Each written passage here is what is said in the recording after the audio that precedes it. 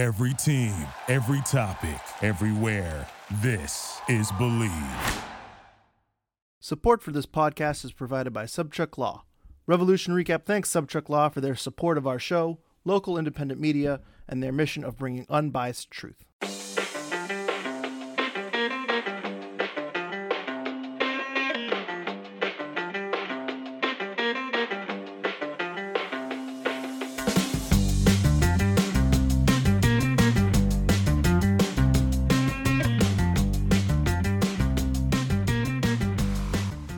Welcome to Revolution Recap, where we've got a special episode today with an interview with the recently named head coach and general manager of Rhode Island FC and former New England Revolution player, Khano Smith. Though we didn't get into it in the interview, I did want to quickly mention the latest news that Rhode Island FC plans to begin play in 2024, regardless of the recent stadium hurdles, whether or not the Tidewater Landing Stadium is ready for the season, with alternative venues being considered. Before we get into the interview, I wanted to quickly mention the sponsor of this podcast, Glocco Kits. Glocco Kits is the go-to place to bring unique vintage jerseys to your home. The passion for the beautiful game doesn't have borders, and neither does the selection. And if you head to GloccoKits.com today, you can get 15% off your order using the code REVSRECAP. That's REVSRECAP at checkout for 15% off your order at GloccoKits.com. Also, as a quick follow-up to our recent interview with members of the New England Revolution amputee soccer team, we wanted to mention that tickets to the April 1st Revolution game against New York City FC, where they will be playing at halftime, are available for purchase, with a portion of the proceeds going to the New England Revolution amputee soccer team. We'll include the link in the show notes for this so you can find that. And as always, we appreciate all the ratings and reviews we've gotten on Apple Podcasts and Spotify and anywhere else you may be listening. Keep those coming. And now, here's the interview.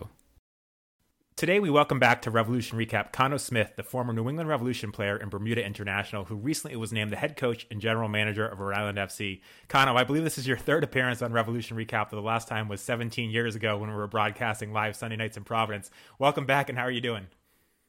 I appreciate it. Thanks. That makes me I don't know how that makes me feel, if that makes me feel old or what, but happy to be back home. Yeah, I'm gonna age us both, but I looked it up, and last time you were on happened to be my 18th birthday, so time flies. Oh, wow. Okay. Well, yeah, it definitely does fly. But first of all, how did the Rhode Island FC opportunity come about? Was it something that you actively reached out for, or did they come to you? How did this all happen? Yeah, I mean, I think once I heard it was happening, and I saw that Michael was involved, I just kind of touch base with him. And look, we've stayed in contact sporadically, like over the years. So, and then it just got to a point where I sent him my resume, and obviously updated with all the coaching and everything that I have been doing. And then we just kind of stayed in contact. And then towards the end of last year, it started to get real. I did a couple of interviews with him, Zoom interviews with him, and then he brought on other board members in the interview process, and then it ended up with me taking a trip up to Rhode Island, and then them offering me the job. So that's kind of the basics of how it came about. So how influential would you say Michael Parkhurst was in kind of making this happen and in your decision to come up to Rhode Island? Yeah, look, he was obviously a key person, and he was obviously the person. It's, for me, life is all about connections and how you treat people. So obviously from the beginning, him and I had a good relationship, and obviously we were teammates, and it was obviously really easy and accessible for me to connect with him. So that certainly helped. But he's also a really smart guy and a very successful guy, and he's also not gonna put his reputation next to something that he doesn't really believe in. So I obviously had to convince him that I knew what I was talking about and what I was doing and my vision for the club, and then that kind of took it from there. So it certainly wasn't just because we were teammates. I had to earn the right, but I've done the work, and he did his work and his research on me. So he was certainly key. And as going forward, as we build this thing, I see him being a key asset and somebody that helps me, because he thinks different than me, which is what I like. And he's so calm and composed, all the time. So he's always somebody that I'm going to lean on, and it's going to be a great asset to have somebody like him involved in the club for me. It's obviously a unique opportunity to be a club's first head coach and get to build the team from the ground up. What are your first steps in that process a year out from starting to play games? I think I read that you're heading on a scouting trip soon. Is that right? Yeah, so I'm going down to Florida to watch the MLS Generation Adidas Cup, and it's something I'm really looking forward to. I've obviously never really had the opportunity, and I know it's high-level young players in and around the country that we'll be playing in that tournament, and I think it's a trend that you're starting to see happening, that players are looking for different opportunities of what MLS can offer them. Obviously, the poster child for that would be Jonathan Gomez. He goes and he plays in a USL club for 6 months to a year, and he gets an offer to go overseas at a really prestigious club. So I think you're going to see that happening a lot more. And USL, it's obviously different than MLS, so I think people appreciate what USL has to offer. So just going down there and obviously get my eyes on that talent, because I obviously haven't seen it for my own eyes. So it's going to be good for me to have that barometer of what it looks like, and hopefully sometime down the road we can start to get ourselves involved in that trend with the good young players coming to USL, playing a few years, developing, and then getting moved on to Europe. And it's obviously weird kind of being a year out from starting to play and signing guys. Do you anticipate signing some players, soon that you then loan out to other clubs so they play this year? Or when do you think that process kind of starts as far as actually, getting guys on the roster? Yeah, look, obviously, it's once I looked around and I've looked at what other USL clubs have done in the past, quote unquote, USL expansion clubs, most were starting to announce signings later in the year. Obviously, we hope to be ahead of that. But, it's obviously going to be some things that we can't control. Yeah, we can maybe go out and sign a player that's under contract somewhere else. He's out of contract 6 months, but then we do announce that. Like, this is obviously things that we really can't control. If somebody's under contract, obviously, if a player is out of contract, is that a player that we really want? So you're probably looking at players that are probably in contract and that are coming out of contract that you're looking at signing. So when we announce our first signing, who knows? But we're obviously going to be working, and that's the main part of my job is at this point is putting a team on the field that's going to be competitive and that's going to be successful in this league.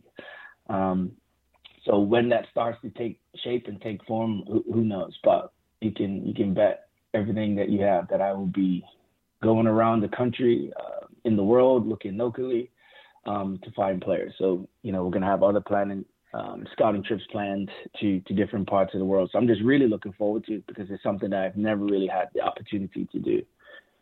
And your last job was as an assistant coach at the Birmingham Legion under another former Revolution teammate, Jay Heaps, who was president and general manager. Was he supportive of you taking this new position, and have you been able to kind of lean on him for advice in building a new team? Because he was kind of in the same situation, taking over Birmingham before they started in building a team. Yeah, look, it's obviously him, myself, and Tom, we all kind of went through the same thing together of being together and building the roster, and both of them have been supportive of me throughout this process. And in my first ever sit down and talk with Tommy about, I guess, working for the club was that he spoke about wanting to develop me and make me into a head coach one day, and that's something that he stuck to his word, and he's someone that's always going to be a mentor to me. They both already said, let me know, where we can help when we can. And obviously they're not going to help me too much because we're going to be competitors. At some point we're going to be playing against them. But I think the relationships go deeper than that too, right? Like Tommy's always going to be a mentor to me.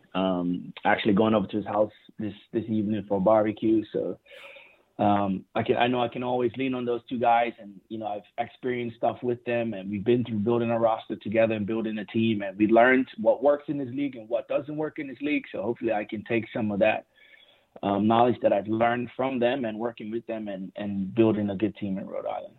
And you've played and coached at all over the world. What did you learn from your time at Birmingham about coaching at the USL championship level, and how does that league kind of compare to other leagues that you've been involved with? Yeah, I think it's a good question, because I think for me, USL, it's a fun league and I enjoy it because it's really diverse. And when I mean that, you look at stadiums, you look at rosters, you look at coaches, like I feel like it's very diverse in terms of playing styles and formations and where clubs are located. Like they're obviously located in cities that I guess you would call mid-major cities. They're not the big market cities, but mid-major cities. And it's still really great places to visit. It's just places that I've never visited probably in the country on my own. And it was really great to travel around and see those places and see the different fan bases, like places like New Mexico and Oakland and Phoenix and Louisville. Like these are all such amazing mid-market cities that I really enjoyed being in. And then the playing styles are different and the fan bases are different. And, I obviously love MLS and I played in MLS and worked in it for a little bit as a youth coach. But I think what you see in MLS is a lot of the same stuff. Like a lot of the teams play the same formations. A lot of the stadiums are built by the same architects. Like it looks, a lot of it looks the same. Where I think in USL is really fun and unique and diverse, and it's a strong league. Like it's tough. It's not easy. People think it is because it's a second tier league, and sometimes you see players coming from MLS and they struggle to adapt in the league. You see coaches come in sometimes having MLS backgrounds, and it's not as easy as people think. And I think we learned that in the first year in Birmingham, because a lot of our roster was guys that were, quote unquote, whatever you want to call them, MLS, guys that fell off MLS rosters, and that necessarily didn't translate to success. We still made the playoffs, but we had to kind of revamp our thought process of how we were recruiting and the guys that we were recruiting. So, look, I think it's an incredible league. I think it's a strong league. Like, I don't think for a long time leagues in this country have always come and gone, and I think USL's here to stay permanently. It's really growing, as you can see by us coming in and the investment that our club is putting into the whole infrastructure of the club. Like, I think people are starting to see how valuable this league is. And Brett Johnson and the ownership group is also involved with Phoenix Rising. Is that a team you're able to, have there been meetings with them to kind of give you help on setting up this club, or is there kind of synergy between the two teams, even though just like Birmingham, you're also competitors? Yeah, I mean, they're definitely going to be competitors. And look, I don't know what Brett's involvement is with the club now. Obviously, I do know he was part of it at some level at some point in the past. I can't really speak on that, but I know I have personal relationships at Phoenix. I know the GM, Bobby Dooley, really well, and Bobby's someone that I know I can call and lean on for stuff because he is the GM, so I'm obviously going to have GM duty, so he's certainly somebody that I'm going to lean on and somebody that has experience, again, at building a very successful club in USL. So will it be club synergy? I don't know. I don't think so, but I think on a personal level, myself, I do have people at the club that I know fairly well. And look, obviously the only time we will maybe meet is 1 or 2 times in the regular season and maybe in the championship one day. But I do think Bobby will be willing and able to help me because he's a good guy and he's been successful in this league. And we've seen the New England Revolution loan players to USL championship clubs in the past. They currently have Ben Revito on loan at Birmingham. Given your connections to the team and obviously the proximity helps, do you expect that getting players on loan from the Revs that might be looking for more playing time will be a possibility? Yeah, look, as you said, I obviously still have really good connections at the club, and look, I can't speak on what they want to do and how they want to do things. But look, we'll obviously have lines of communication. I will certainly be open to it, and it has to be the right fit. It has to be the right fit for them. It has to be the right fit for us. But it's obviously if it's somebody that's going to help us come in and win games, and in turn on their end, I can't really speak for them. But if it's going to help somebody develop to be a good player for their club, I'm certainly sure we will have conversations about it. But just to have those connections and be able to connect with those people again is something I'm really looking forward to. I'm going to jump back a couple of decades. How did you first end up leaving Bermuda? You have a lot of experience in New England now, but how did you first end up leaving Bermuda and eventually end up playing at Champlain College in Vermont? Yeah, a good question because not many people know that I was there for 1 year. But I ended up going to boarding school in Maine. I was 14, and look, I wasn't a bad kid at 14 years old, but in Bermuda, at that time, if you really didn't want to do your schoolwork, it was my first year in high school. I didn't have to do it. Like, it wasn't babysitting anymore. The teachers didn't have time for it. And, I was doing stuff that kids do, skipping school and getting bad grades. And my mom was like, look, if you keep this up, I'm just going to send you away to school one day where you have no choice but to go to school. And I'm like, whatever, I'm still doing my thing and, just playing soccer and running track and doing all the things that I was doing. And then one day she just came to me and she gave me a choice of 5 schools, I think. And one was like in Vermont, one was a military school in Florida. And I think the one that I chose was the one in Maine. And I picked that one because I was able to wear regular street clothes to school, and I didn't have to wear a uniform. I didn't have to wear a tie. I didn't have to wear a military outfit. So that was completely out. So I picked that one. And then a couple of weeks later, she's like, okay, let's start packing your bags. And I was in complete shock. And I wasn't happy with her. I think that's the only time I never called on her birthday in September because I was just really upset and immature at the time, but it was the best thing for me that she could have ever done. So went to that school, Maine Central Institute, for 4 years. And then there's still, like, obviously education probably wasn't my priority. So I ended up having to go to a junior college, and look, being where I was in Central Maine, like I wasn't getting much looks anyway for colleges, and it's completely different today. Like back then, you having to send games on VHS and blah blah blah, all of that. Now it's easy with YouTube and social media to market yourself. And look, I just wasn't good at that age, so I ended up at Champlain College, stayed there 1 year. Then went to Leeds McRae College my last 3 years, and then graduated from there. Had a really good career there, graduated, and then ended up actually back in Bermuda for a little bit, working and being a PE teacher at a middle school.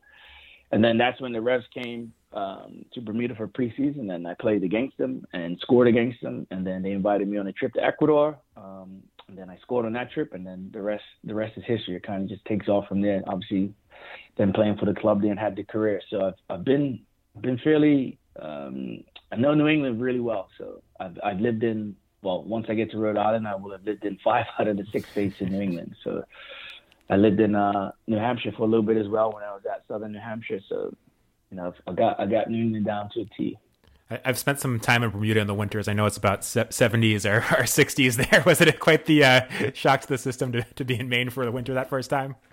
Oh yeah, I had no clue. I think it was probably the first time that I ever seen snow, and I didn't know how to dress and buying clothes. I obviously didn't have the clothes. I didn't have the big winter jackets. Like now I know. I know, you know, I would have a scraper in my car. I have everything now, but back then I had no clue what I was doing. But that's how you learn. I was just thrown into the fire, and I was able to figure it out. So now, look, it's being in the South now. People are like, oh yeah, it's going to be cold. Are you going to handle that? And I'm like, listen, I've been there, done that. I know what to expect now. So, and Rhode Island is actually not as cold as the rest of New England, so it'll be fine.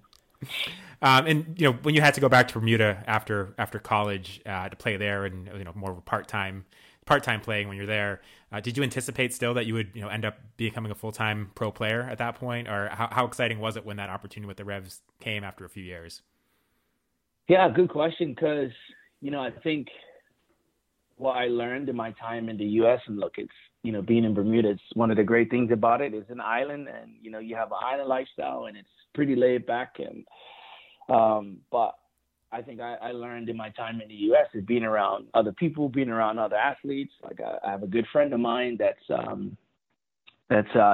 he was in the NBA, and he's now coaching at a high level in the NCAA with West Virginia. And I think I just picked up on people's mentality of what it took to be successful, and how hard you had to work. So once I went back to Bermuda, I think my mentality was different. And even though there was no pathway for me to leave and playing for my local club and playing in the national team, like it just didn't happen. But I always trained like that was happening, and I would work hard. I was training with the national team twice a week. I was training with my club team twice a week. I was working out on my own in the gym. So I was just training for something. I didn't know what it was for because there was no pathway for me to leave. But once that opportunity came, I was ready. Like I just felt that I was ready, and I obviously had to take that opportunity and play well and still get invited and then go to Ecuador. But yeah, I guess to answer your question, I wasn't planning for it, but I guess I was, because I was training like I was a professional. So I couldn't continue that amateur lifestyle and expect to go and play as a professional. So I was training like I was a professional. And then you got to join a very successful Revolution squad that made it to 3 straight MLS Cup finals during your time there, won a U.S. Open Cup and a Super League title. What was it like being a part of those teams? I've talked to a lot of your teammates in the past over a couple of years. It seems like there's a lot of camaraderie, and it was a fun time to be part of the Revolution. Yeah, for sure. And it was like, for 3 years, I never knew anything else but making it to MLS Cup, right? And so it was really fun. And obviously that still really burns and pushes me to win now. It's like losing in those 3 finals, because look, it was a beautiful time, but just not to win one, like it still hurts, and it probably always will, because I do think we were good enough to win at least one. And look, we lost every way possible that we could, and we were just unlucky. We lost in penalties. We lost after going up in scoring. We lost after dominating the first half and then losing the second half. So it definitely still burns me, but it was fun. Like I look back on it, obviously the only thing I would change is winning one, but the relationships that I have, obviously Shari is still one of my best friends, and being able to get back to New England and connect with him is something that I'm really looking forward to. since getting the job, like multiple guys have reached out. I still kind of speak with James Riley. Me and Andy Dorman's playing phone tag. Pat Noonan, I reached out to him for some advice. Obviously, Taylor, always kind of connect with Taylor, and he said something nice when the announcement went out. So multiple guys. Chris Tierney's reached out. So it's just, look, it was a good time. And as I get older, I realized that relationships are important, and those relationships that I had with those guys, and it was built off of being a successful team, but we were a successful team because we were all good people and we were competitive and we all wanted to win and we all had the same vision of being able to win. So those relationships are going to be key, but it was such a great time to be there and be part of that. And obviously with the coaching staff and, obviously we lost Paul, but Paul's always somebody that I looked up to, and he tried to get the best out of me and he made me feel good as a player. So he's kind of the beacon for me of what I want my players to kind of feel about our relationship between myself and them. Just how he treated me and how he made me feel that I could do anything and I could be anything I wanted to be. And I think as a leader, that's your job, to inspire people to be the best that they can be. And he certainly did that for me. So that time was the best time of my life. Those years at the club, and I wish we obviously won more. We didn't, but it was still great. And to be able to live the dream of being a professional player in a really successful team, and now the league's exploded even past that. But now I'm back in New England living another dream. So being able to lead my own team, I've always envisioned that for myself. So I'm really excited about it. And you mentioned Paul Mariner, obviously a legendary player who had a lot of success as the assistant coach of the Revolution. Steve Nicol as well, another legendary player as the head coach who had a lot of success as the Revs. What did you learn from the two of those guys? You mentioned leadership. What did you learn from the two of those guys that you consider, that you carry into your coaching now? Yeah, honestly, and it might sound weird or cliche or whatever, but I don't remember anything about the game that they ever told me. I don't remember if they say, hey, cut in here or shoot here or do this or do that. I don't remember that. I just remember how they treated me. And they treated me well, whether it was taking me out of the team and things like that. And, with Stevie, it was, I'm under no illusions of how I was as a player. I was pretty consistent. I could be the worst player on the field one day. I could be the best player on the field the next day. So I was always in and out of the team. So thinking of that, how do I deal with that situation where a player is that it's going to be like that, it's going to be inconsistent, and how do I deal with that situation? How do I tell the player? Do I not tell them that they're starting, that they're on the bench? So little situations like that, I think it's what I remember the most. And obviously, like I said about Paul, Paul was just inspiration for me. He used to tell me I could be an MLS All-Star, and whether he believed it or not, he believed that, and that made me work. So I think just how you treat people and how you treat players is the most important, because that's all the great coaches that I've had in the past, from, and even teachers and people of that nature. You don't remember the things that they taught you. You remember what they said and how they treated you. So honestly, those are the things that I honestly remember both. And, maybe they gave me little tidbits of how to shoot and how to dribble and how to take people on and where to pass and how to look for a pass. But the most important thing for me is how they treated me. So again, that's all leadership and being a good person and being a good human being and having good beliefs and values, So I think that's what's most important. And I'm curious, I remember actually when Paul became head coach at Toronto, he mentioned you, I think it was a couple years after your last stint with the Revs, and said maybe, you might be able to come back to MLS as a left back. Was there actually anything to that? Did he ever reach out to you at that point? And was there any talk about you coming back to MLS in 2012? No. So I think,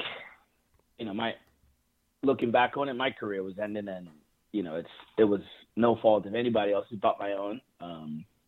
I think my body was starting to break down, and maybe could have did certain things to take care of myself and take care of my body better. But I think I was losing my edge, and my edge was my athleticism. So it was just natural that at that time, and look at the speeds I was probably running, you can't sustain that for too long. So, and that was my greatest asset. So maybe my game didn't adapt, and we had some conversations, but they weren't serious, and rightfully so, because I probably wasn't at the level anymore. So, and I didn't really want to move around, and I wanted to stay in New England. So that's how I ended up ended up coaching in the academy. But I think now in today's game, I for sure would have been a left back or a center back. And that's, again, like a major regret of mine, because I think it's so easy to see the game from back there. And obviously I ended up doing that for my national team quite a bit, playing at in center back. And I really enjoyed it. So I man, I wish maybe somebody had the vision for me to be able to do that in my playing career, because I do think now that I had the attributes to do that. Like, look, being a good passer in the final third is completely different than it is in the defensive third. So I think my passing wasn't great in the final third, and my decision making wasn't great. But I think as a left back or center back, I think my skills would have translated really well. So I think today in the modern game, I certainly would have been that. And if I had to do it all over again, I would have put my ego aside and been a defender. But, you don't grow up playing the game to want to be a center back or a left back. You want to be the person scoring the goals and creating goals. So I think if I had to do it all over again, that's the position I would want to play, because I did really, really enjoy playing center back for my national team. And I just found the game so much easier because you see everything. So if I had to do my career all over again, that was certainly where I would put myself. And if I was coaching myself, that's where I would put myself. And I do want to jump into your coaching career, but before I do, I have one last question about the Revs. We've had a lot of your teammates on from that era, and we've heard some great stories from those years. One that stood out was the giant stolen Easter bunny after the Open Cup victory in 2007. Do you have any memories of that or any other good stories from those years that we should know about? I certainly remember the bunny. I forget his name. He had a name, and I can't remember where we stole him from. I think we stole him from a hotel in Dallas. And a certain player was primarily his caregiver. I wouldn't name him unless he's named himself to you. But he was the one that was mostly responsible. He's the one that stole him, and he's the one that brought him on the road. And I don't know, he's probably like 3 foot. Like, it was a huge bunny. And he traveled with us the rest of that year all the way up to the MLS Cup again. So that was a real funny story. It just happened. Obviously, we were out celebrating and probably still a little bit intoxicated the morning after we left the hotel after that final on a Wednesday night. So somehow that bunny managed to make his way on the bus, and he got put on the conveyor belt, and he was traveling with us the rest of the season. So that was a really, really fun story. I forget his name. I wish I remembered his name, but he certainly had a name. But yeah, it's so many others. Like, nothing that comes to my head right now. Maybe a funny one with Paul that I also tell people, because it was like totally out of character for him. But we were doing a passing drill in training, and it was a young player. I won't name him because I don't want to do that to him. But it was a really basic passing exercise that ended with a simple 10-yard pass into goal. And the ball should never leave the ground. It shouldn't have been in the air. It's just fairly simple. Like, you dribble and pass the ball into the net, like just roll it into the net. And Paul ended up standing by the net because he obviously thought it was safe, like it was a mini goal. So he was standing there, and this kid, he just, for some reason, he tried and hit this ball as hard as he could into this mini goal from 10 yards, and he missed and ended up hitting Paul in the head and knocked his glasses off his head, and he was fuming. He was absolutely, and he was, how is that possible? It's a 10-yard pass, and you're lifting the ball in the air, and you just knocked his glasses off. So it was completely funny at the time. Obviously felt bad for him and the kid, but it was something that I laugh at all the time, because that was such out of character for him to get that upset. And if he did, like, you did something wrong, and he was 100% right. The guy should have never been shooting the ball that hard. And I know he wasn't aiming for Paul. He was aiming for the goal, and he missed and hit Paul and knocked his full glasses off. So. And going back to coaching, I know you got an early start. I actually had a teammate in high school that had you as a coach for a soccer club called Mission. I don't know if you remember those days. I think his dad, Brian Dudley, was actually your assistant coach back then. Was that your first foray into coaching? And did you know then that you wanted to pursue coaching when you were done playing? Yeah, so I think, my first kind of foray was like I started doing like these training programs, Corva coaching with a friend of mine now, actually in Hingham, and he's still a friend of mine, and again, someone that I'm really looking forward to connecting. He kind of started me with it, and his son was doing it, and so that's where I kind of got my start in the coaching. That was like my first year into the Revs, and it was, look, at that time, it was just a way to make some extra money. and then obviously just naturally kind of just translated, went into that. And look, you think about the game now, and especially in this country, there's so many more ways for players to get into the game. Like, obviously, you can work in the front office, you can work in the media, you can do podcast, you can do whatever. Like, it's so many different things for those guys to do now. But back then, it wasn't. So that was kind of naturally what I just gravitated towards, because I obviously wanted to stay in the game. So then, obviously, I got into the game, and then you start creating these visions and dreams for yourself of what you want to do. And I'm still on that coaching journey, and wherever it takes me, and it's obviously brought me here. But I think it kind of naturally just happened, because it just wasn't much else for players to do that wanted to stay in the game. Like, guys weren't getting hired for front office positions. It's either you worked in youth soccer, or if you were lucky enough to get afforded the opportunity to go straight into a first team environment somewhere, then that's how you stayed in the game. But so, look, I've always wanted to work in sports, even when, I left college and went home to Bermuda. I was working as a PE teacher for a little bit. So whatever it would have been something for me involved in the game, would have been something like that. And I guess in a teacher, coach / mentor role, And you mentioned after playing that you had a role at Southern New Hampshire University, I think, as an assistant coach. Was that kind of your first coaching job after your playing days? No, so actually, I started working in the Revs Academy programs, and literally in as grassroots level as possible, doing like the player development programs. I started working in those right after I got done playing with the Revs. And then that kind of morphed into me working in obviously it was the DA at the time, the developmental academy, but obviously the professional academy part of the youth setup in New England, and started doing that. And we actually had a really good U18 team, and a player that's obviously played for us back then, and he's obviously gone on to have a successful USL career. Zach Harville was a big part of that team, and you had many other guys, good players that were involved in that system. Like Mitch Tainer was he was in the academy when I started playing there, and he's obviously in San Antonio now and Defender of the Year last year. So that's where my career kind of took me to. And then after that, I just, I think I had been working on and off for the Revs organization for like 10 years, and I just didn't see next step. So I just wanted something different. And then the coach of Southern New Hampshire at the time was Josh Taylor. And Josh was actually, he was an intern under the team admins in the first team when I was a player. So he had got that coaching job, and he said, he asked me, would I be interested in coming up and working with him? I said, yeah. I'm like, it's actually not a bad idea.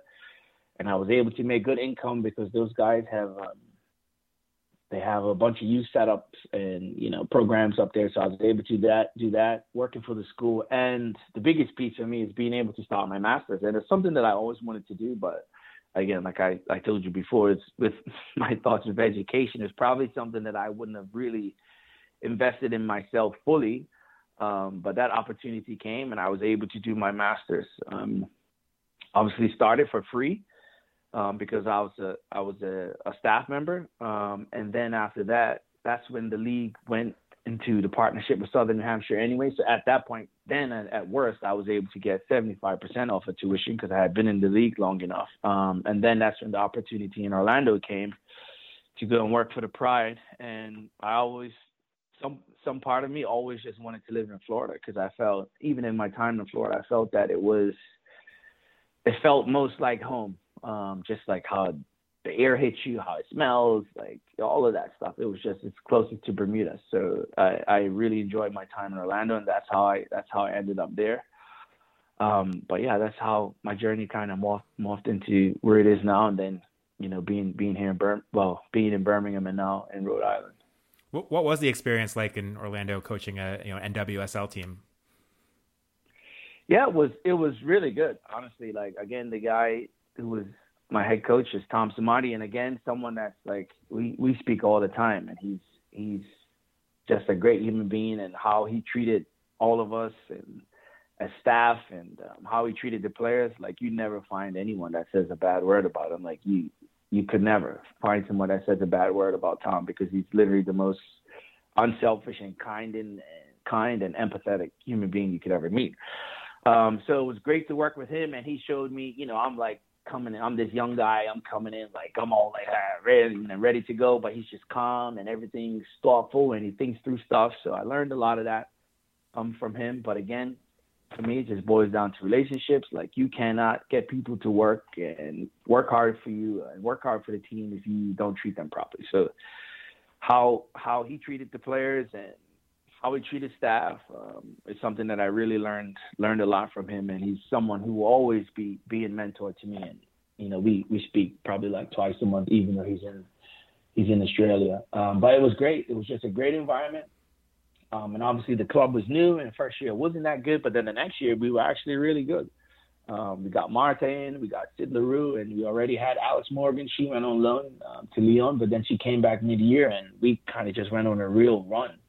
And obviously made it to the playoffs and made it to the semifinals, and obviously lost to Portland, who was still an NWSL juggernaut. But it was really good to be in an environment like that with players that are just at the top of their game, and they're going to push you, and they want to be pushed, and they want information, and they're demanding of you, and they'll give you everything if you treat them right. And I think we did. And our time in Orlando was just a really good time for me. I really enjoyed my time living in Florida. I made some really, really good friends and close friends that are going to be lifelong friends. So, at some point I see myself when I'm older living back in Florida again, because I obviously want to live in the States, but I want to live somewhere warm once my time coaching is over. So Orlando will always have a special place in my heart. And then after that, we talked a bit about Birmingham, but was it Jay Heaps that recruited you to join him at Birmingham, or who was it how did that opportunity kind of come about? Yeah, good question. So, our third year in Orlando wasn't going great, and look, the head coach was kind of, I think he felt that he was going to leave, even though he had another year left on his contract. But I just think he felt the time was up with the group and they needed a new voice. And look, I didn't want to be a head coach at that time. So he was like, look, just, start looking at options. And I was like, because I felt it, that he wasn't going to be there. And so I obviously wanted to get ahead of things. And so I was, and I started speaking to USL clubs. I spoke to one, and I went and visited, and I did all of that. And it just didn't feel like the right fit for me. So I was like, okay, well, what am I going to do next? And then I obviously saw that Tommy and Jay were taking over in Birmingham. So I actually just reached out to Tommy. And I said, hey, I'm coaching in Orlando right now. I heard that you and Jay are taking over. And I was like, do you have an assistant yet? And he said, no. And he's like, actually, I never really thought of you. But he's like, actually, let's have a conversation. And why don't you come into Birmingham and have a look, and we can interview you and you can interview us. And so that's how it came about. And I went and I met him, sat with him, had dinner with him and Jay. And then they chatted, and then they offered me the job like a couple of days after me coming in and visiting. So, again, it's all about relationships and being able to pick up the phone and connect with people and use your network. But if I never did that, maybe I'm not here, because they obviously weren't thinking of me at the time, but it was me picking up the phone and reaching out to Tommy. Having all this experience playing and coaching in a lot of different areas, how do soccer fans in New England and Rhode Island kind of compare to what you've seen elsewhere? And what are you kind of expecting from this RIFC fan base? Yeah, I had the pleasure of meeting a couple of guys from the supporter group this past weekend. They're just so excited and raring to go, and they want to create an environment that's going to be hard for opposing teams to kind of come to. And look, I think Rhode Island is a little bit the fan base and the soccer fan base. I just think it's so many more different cultures in that area, because it's just a mixed bag of people that are coming from all over the world. And it's what's really good. And, the food's different. The food's really diverse. And these guys are telling me all the restaurants that I need to go check, like Colombian restaurants and Jamaican restaurants, which I ended up going to anyway. But I just think look, people love the game, and that's what's going to be the similarities. People all over the world love the game. So how they celebrate it and they show their passion and their desire for the game is going to differ. But I do think these guys in Rhode Island are really, really excited and hyped for the team. And they're going to provide us with an environment that opposing teams are not going to like coming to, because it's not going to be warm. for long periods of time. And, these guys are telling me all the things that they want to do, the tifos, the smoke, and all these things that they want to bring to make it a difficult place for opposing teams to come. So I think it's going to be a really, really exciting environment once we do get going. And you obviously got an opportunity to come to the Revs because they went to Bermuda for preseason and saw you down there. Do you anticipate doing any scouting in Bermuda yourself, or perhaps any RIFC preseasons there?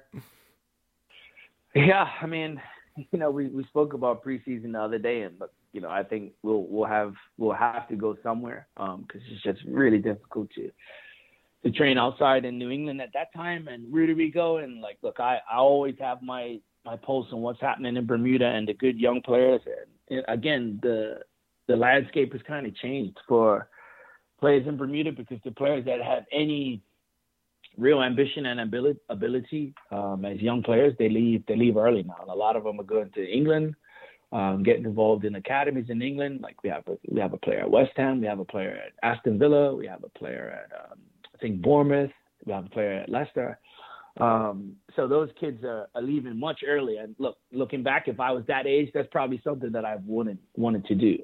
So there's still good players playing in Bermuda. Don't get me wrong. The late teens to early 20s, there's still good players playing in Bermuda. And I always have my pulse on that and who's doing well and who's making a difference and who could be potentially a player that could play outside of the country. But our search for players is not going to end anywhere. So it's not going to stop in Bermuda. It's not going to stop in New England. Obviously, we want players from New England, and we just want the best players that are available that are going to fit into what we're trying to do and how we're going to play. And again, being part of the community. And I think it's important for the community to have connections to the players. So we want players to understand what it's like to be from Rhode Island and what it's like to be from New England. And it's a different region. It's a different part of the country. So it takes a different type of person to understand that. But we're gonna have local tryouts, and I think it's really important that we give everyone in the community a chance and show that we're doing that. And look, it's going to be some good players in that area. That's no doubt about it. Like I played in men's leagues and all those things afterwards, and I've seen what the talent and the young players are like in that area. So we're gonna build relationships with local youth clubs, and obviously I believe in giving young players an opportunity because somebody had to give me an opportunity. So I believe, and you just have to believe in people sometimes and trust in them and give them an opportunity. But we're going to go hopefully all over and, just scouting and looking for the best players possible that are going to make us into a really, really good USL club. And do you have a style of play in mind that you would like to play next year, or is it more dependent on what players you're able to bring in? Look, I definitely have a vision of how I feel what the game should look like. And I obviously want to dominate the game with the ball. But for me, how I see the game is that with the ball, you're obviously trying to create space and make space against someone that's not trying to allow you to give space, right? So they're trying to take space away from you when the opponent doesn't have the ball. So when you have the ball, they're trying to take it away. And when you have it, they're trying to create it. So you have to create the space somewhere. So say, for example, like I think people get enamored with like, oh yeah, we play out of the back, and what does that look like? And yeah, of course we want to play out of the back, but you have to understand the reason behind it, and the reason behind it is being able to create space. So if the opposition is pressing you high, there's no longer space in the midfield, or maybe it is. But if the opposition is high and they're pressing you high and the back line is high, then it's pretty obvious that the space is in behind them. So you have to get the ball in behind them and play in behind them. So you want to attract them to the ball to be able to play in the space behind them. So it's really silly to continue to try and play in the midfield if the space is in behind. So that's the goal, is to get behind the opposition and create goal-scoring opportunities. So you obviously have to create goal-scoring opportunities to score goals. So that's the name of the game, is to score goals. So we want to score goals, and even when we don't have the ball, the aim of the game is to try and score goals. So you want to win the ball back to try and score goals. So want to be exciting. You want people to want to come back, and are we going to win every game? No, but at least you want people to be entertained and say, hey, yeah, you know what? Those guys worked hard. They worked for each other. They're a good team. They have good body language.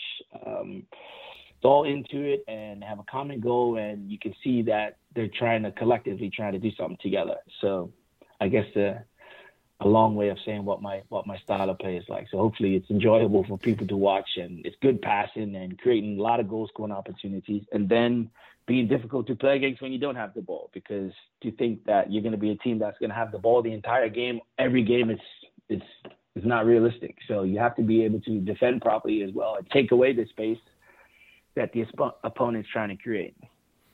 And then the last question I like to end every interview with is, what is your best memory so far in your soccer career? As someone that covered the Revolution, obviously that goal against the Metro Stars in the playoffs and that comeback win comes to mind. But is that your favorite memory, or is there something else?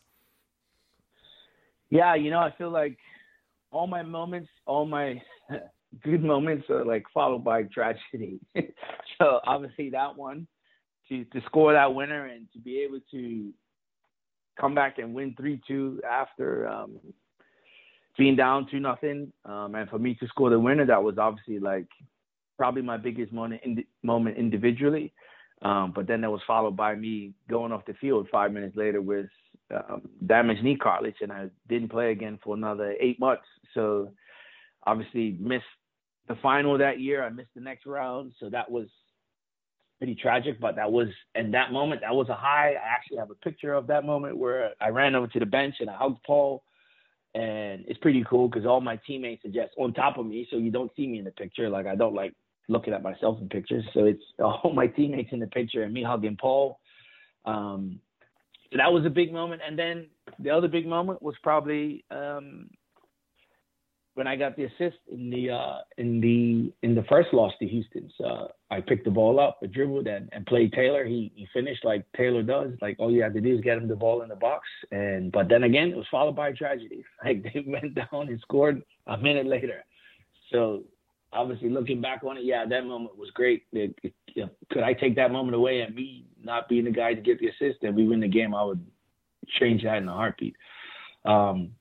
But then winning the Open Cup, the first trophy in the club's history, and, that's something that I'll always cherish, and being able to part of the team that won the club's first trophy. So it's multiple moments. I think I also played really well in the second Houston final. Like, I think I played really, really well that game. And again, we ended up losing. Like, we completely dominated them in the first half, but then they made changes in the second half and came back and won the game. So probably those three. My first goal will be something I always remember. That was against Kansas City. I have a picture of that. Like, somebody found that picture and gave it to me. So I have a picture of me celebrating that goal, which is pretty cool. But yeah, it was so many good memories. But those would probably be the highlights of those for me. Well, thanks so much, Khano. I really appreciate your time today, and looking forward to covering RAFC and seeing you down at some of the games there. No, I appreciate it. Look forward to seeing you and connecting with you. So it's going to be fun. So I'm really excited to get up there and build a good team and be something that everyone from Rhode Island can relate to and be proud of, the team that's going to be on the field. Well, good luck with all the roster building and getting everything ready. All right, appreciate it. Thanks, Sean.